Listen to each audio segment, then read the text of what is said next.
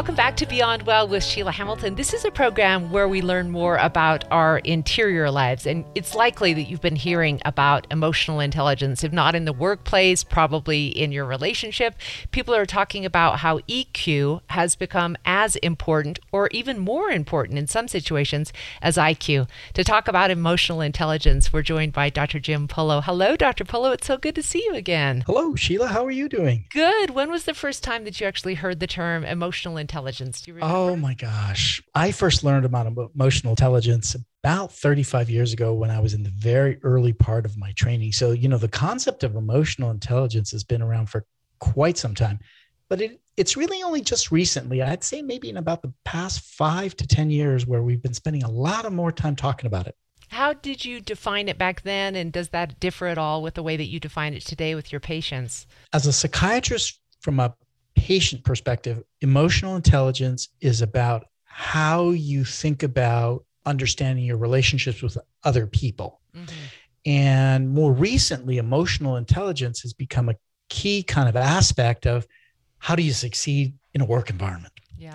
It used to be many years ago that we had a very hierarchical approach to work. You had a boss, your boss told you what to do, and you did it. And if you didn't like the way your boss told you how to do things, that was just the way it was.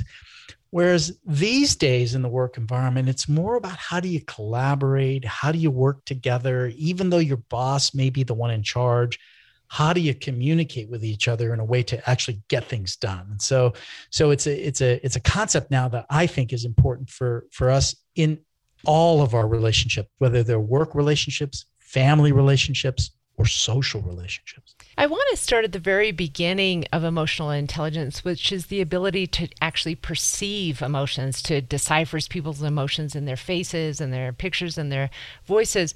If you have not grown up thinking this is important, what kind of a deficit does it put you at? Yeah. So it puts you at a significant deficit because you may miss things in your dealings with other people. Emotional intelligence, if you just want to kind of define it simply, it's really the ability for somebody to be aware of their emotions, in control of those, and be able to express them in a way that allows you to have relationships that are successful. And typically relationships that are successful, there's a sense of empathy. In other words, you can relate to people in such a way that they want to relate back to you. Yeah. So perceiving emotions then is kind of the first step. Are you the kind of individual that can actually figure out, detect, sense what somebody is feeling? Can you read into their language? Can you hear their tone? Can you see their facial features? Can you see their gestures to kind of understand, well, what are they actually feeling? The simple example is when somebody is yelling and screaming, right away they are potentially upset. But sometimes there are people, for example, that are saying all the right words to demonstrate that they're upset, but their tone is even, their facial expressions are even. And so emotional intelligence in terms of perception is taking all of these different cues and kind of figuring out, well, what's the emotion that's actually going on? I'm thinking about, with so much neurodivergence in the workplace right now, there's got to be many people who are on the autism spectrum that don't have this capability at all. And when you work with these people that are, all the way from Asperger's to a more complicated version of autism, is there any way to teach this perceiving emotions if they don't have the capability of actually seeing those cues? Yes. For folks that are having difficulty, they don't get the nuances. Right. You can spend time with them and kind of begin to help essentially really teach them to look for certain cues. When do certain cues really relate to certain types of emotions? Now, it's not absolute, obviously. We've all had that experience when somebody is smiling at you and they're not happy. That's that person in terms of the way that they display their emotions. Because remember, part of emotional intelligence is differentiating one individual from another. So the more you get to know somebody, the more you're able to kind of perceive their emotions, which may be a little bit different in terms of the way somebody else projects their emotions. But you can spend some time with individuals kind of helping them One of the challenges that we have in our society today is, we have largely a lot of people that are connecting via mobile devices, internet, So hard. sometimes without visual cueing. So understanding other people's emotions is now complicated by all this technology that we have that's between our relationships. Yeah. You have mentioned here in your notes the ability to manage emotion and regulate your emotion in both ourselves and others. And I don't know about you, Dr. Polo, but I've definitely worked in, radio stations where people are very hot-headed and there's a lot of explosions and yelling and throwing of things. And I just wonder, as workplaces evolve, what place there's going to be for a human being who really can't manage their emotion, because emotional intelligence is becoming so important. Yeah, and we've all run into those people that, in the back of our minds, we know that that's somebody that can't. Okay, and those are Right. the folks that usually end up either constantly in conflict, or quite frankly, they end up alone. Because when it comes to perception, there's two elements. How are you doing in terms of perceiving other people's emotions? But how are you doing in perceiving your own emotions and what drives you to feel certain ways? Because management then is twofold as well.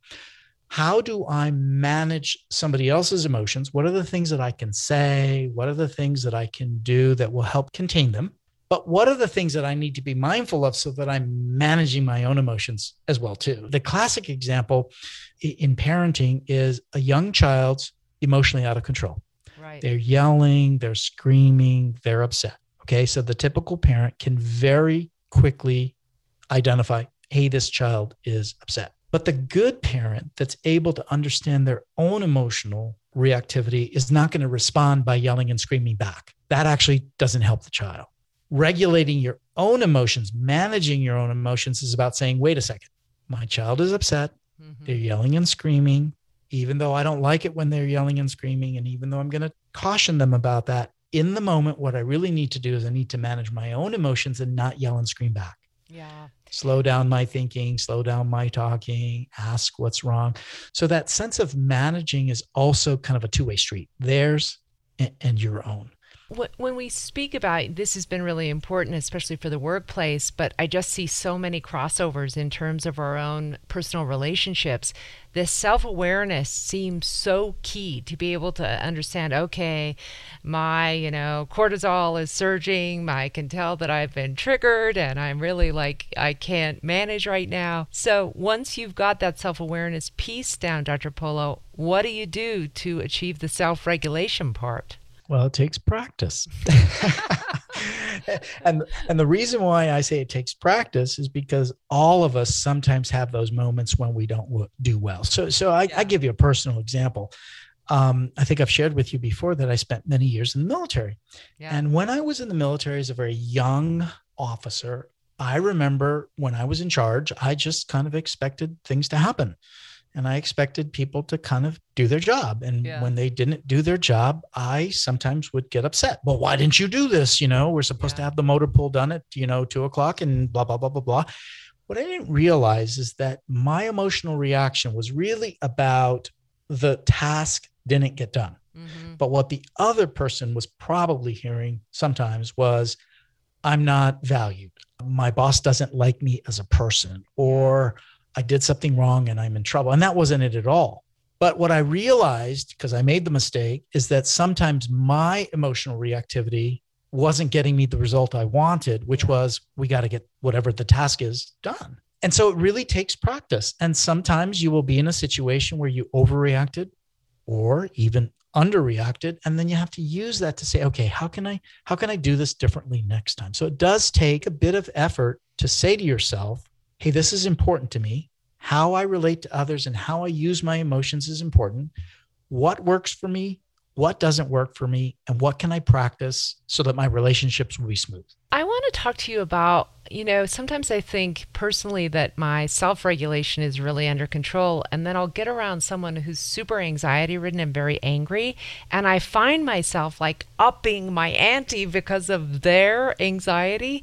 So I almost feel triggered by other people's anger and their heightened emotion. How do we cope with that? Okay. So that's at that next layer of importance. Okay. So let me just say back what I heard you say. You'll find yourself in a situation where you feel like you're pretty good at understanding your own emotions and you're pretty good at regulating your own, but somebody else, they're maybe not doing so well, and their anxiety or their emotions keep raising the temperature in such a way that you find that you're reacting. Yeah. So one of the things that you can do with situations like that is take a little bit of a step back and simply articulate what you're hearing and what you're sensing. Because sometimes that individual they're projecting something and they don't necessarily know what they're projecting. Yeah. So for example, let's say that you're dealing with somebody that is super anxious, and every time you say something, they're interrupting you because they're worried about something. So rather than focusing on whatever the topic is, taking a step back and saying, I'm noticing that you seem very uptight and tense right now, because they may not know that that's how they're coming across, because part of emotional intelligence is knowing how other people are actually perceiving you. And so if they don't know, one of the ways that you can help them is tell them. Another good example is when you're in a conversation with somebody where you feel like they are angry with you and it's putting the pressure on, and you don't know if they're doing that intentionally or they just don't know that they're making you feel like they're angry at you. And so saying to them, it sounds to me like you might be angry at me, which gives them the opportunity to say, well, to be honest, I am. This is the 5th time that you've been late for our appointment. Or, oh, I'm so sorry. I'm not upset with you at all. I'm uptight because, my car just broke down this morning. So really articulating to the other individual what you're seeing and hearing from that emotional context can sometimes be very helpful to other people. And then if they're aware that they're using this anger to intimidate you, that's when you have the ability to say, okay, I'm out. I need a break. Exactly. Right? Because let's say that somebody is trying to use their emotions to essentially control you, manage you, whatever. And it's not what you want. It's not what you're willing to have in that relationship. You always, of course, have the ability to say, not for me. I need to back out. And we all have people that we know that we don't mesh well with, that for whatever reason, the emotions don't combine well. I want to talk about motivation in understanding your own relationships to these kind of emotions. Why is it so important that we understand the motivation of the person we're attempting to communicate with? That's also critical. And this one's probably equally as important in a family context as it would be in a work context. So let's say that you have an adult child, and let's say that for whatever reason, the relationship maybe has got some challenges. You love being with your adult children, but for whatever reason, it's always kind of a little bit of on eggshells. So number one, what is it that you're trying to get out of that relationship? Hey, I want my adult child to just know that I value time with them. I love them. I'm interested in what they're doing. I'm hoping for success, whatever. Okay. Knowing what motivates them then also becomes very important. Is my adult child looking for my approval? Are they looking to let me know, hey, I don't have to be the same as you, and I want to demonstrate I'm doing things my own way. I'm different. Is your child more focused on something that's related to the two of your relationship, but not directly? So for example, a typical one with adult children is when they're potentially introducing a potential partner or spouse to the adults, because they kind of want their parents' approval at the same time that they really don't want it. They'll say, it's my life. I can do whatever I want. So being able to understand the motivation behind whatever's going on can help you regulate your own emotions so that you essentially can use those emotions to get what you really want. So I use myself as an example here. I have 3 adult children. They're all very different. And what I mean by that is I have one child that tends to be relatively reserved, not really super outgoing. I have one child that's like super outgoing, all over the place, tons of friends. And then I have one that's kind of out there, but doesn't have a lot of close friends. In other words, it's very superficial. So I know that with my 3 kids, I have to communicate to them ever so slightly differently, particularly when they're around each other. Right. If I say something to one child and it's perceived as being a compliment, hey, I think it's wonderful that you did the following at work and, yada, yada, yada, knowing that that's the way she is. Yeah, is my son now going to hear what I said and interpret that as somehow a criticism of his? Yeah. approach. So that's where all of this becomes kind of complex. Yeah. And back again, we're toggling between the workplace and relationships and our primary relationships. But what you just did and the way that you did it is also really tricky around a workplace table. You've singled out one worker, you've noticed the way that they're doing things, and now the three others feel as if they haven't been either seen or empathized with, or even maybe that they're in the room. So Yes.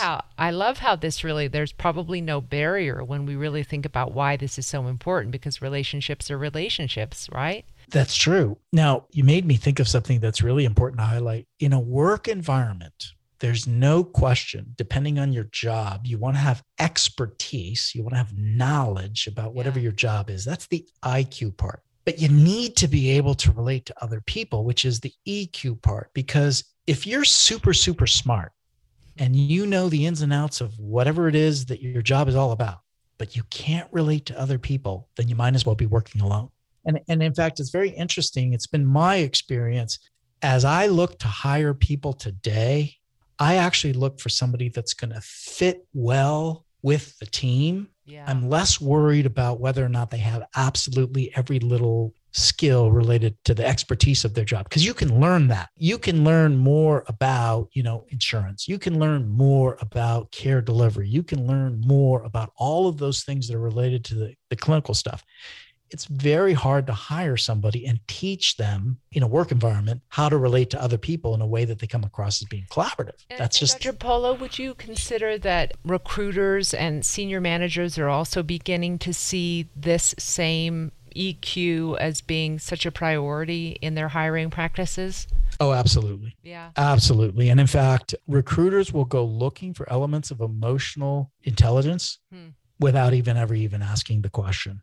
And hiring companies will be, particularly if they're using an outside recruiter, will be very, very specific about saying, what are the critical factors that are going to allow that person to fit into whatever their role is? If you're bringing somebody into the company who is going to be leading, let's say, a department or a division where they have 5, 6, 7 direct reports, Yeah. that individual isn't going to get anything done effectively if they don't have emotional intelligence. Yeah. They have to be able to understand how they fit in, despite the fact that they may be in charge, to be able to motivate other people as a team to actually get things done. So if you have been you grew up in a family, emotions were not discussed, you were very latent in being able to understand this in junior and high school, is there a way you can do this as an area of self-exploration if you want to try to learn emotional intelligence?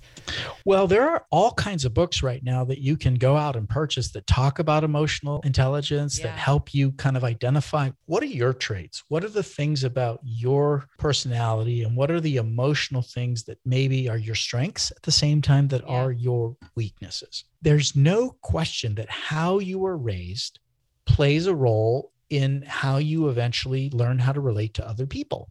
And sometimes some of us come from backgrounds that are challenged. Sure. That doesn't mean that we can't overcome those. And it doesn't mean that you can't learn how to relate to others in a more effective way. One of the key aspects of relationship is empathy. Can you have a relationship? Can you have a discussion? Can you relate to other people in such a way that you can actually, for a moment, put yourself in their shoes and feel what they might be experiencing as a result of what you're saying or what you're doing or what the situation is or whatever. So, empathy is, can you relate to other people where they feel like you get me, Yeah. you understand me? Right. And it goes both ways. When we're having troubles, we tend to want to relate to people that can experience and sense how we're feeling. They have empathy for us. Yeah.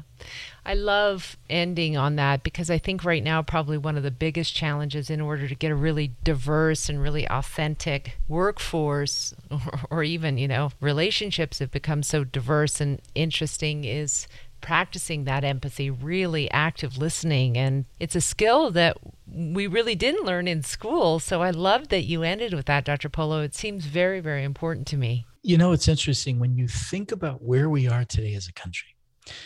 We're struggling with a lot of things that are kind of divisive. People that are in one end of the spectrum on a particular topic, divided from other folks that might be at the other end. And typically what's really driving that divisiveness is each side not being able to really understand what it feels like to be on the other side. Right.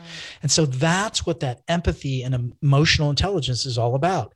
Can I understand why this group of people might feel a certain way? And if I can, now what can I do to improve our relationship? Yeah.